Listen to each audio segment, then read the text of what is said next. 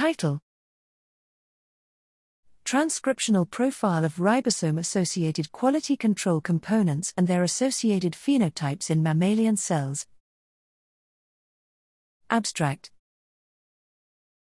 During protein synthesis, organisms constantly survey defective translation events that may lead to ribosome stalling with consequent ribosome collisions.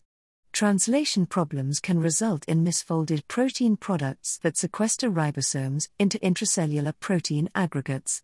Cells have co-translational quality control mechanisms to eliminate these aberrant protein products before they are released from the ribosome.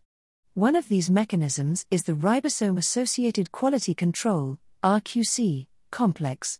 To better understand the role of the RQC complex in mammals, we used public datasets of transcriptome and proteomics analysis to study the tissue distribution and profile of the three RQC components, namely LTN1, TCF25, and NEMF, together with the ubiquitin ligase NF598, responsible for RQC recruitment. Our data shows that the RQC components are widely expressed in human tissues with no preference, and their silencing lead to mild effects. Interestingly, TCF25 shows a particular profile with high mRNA levels that is not reflected in its protein content, suggesting a post-translational regulation.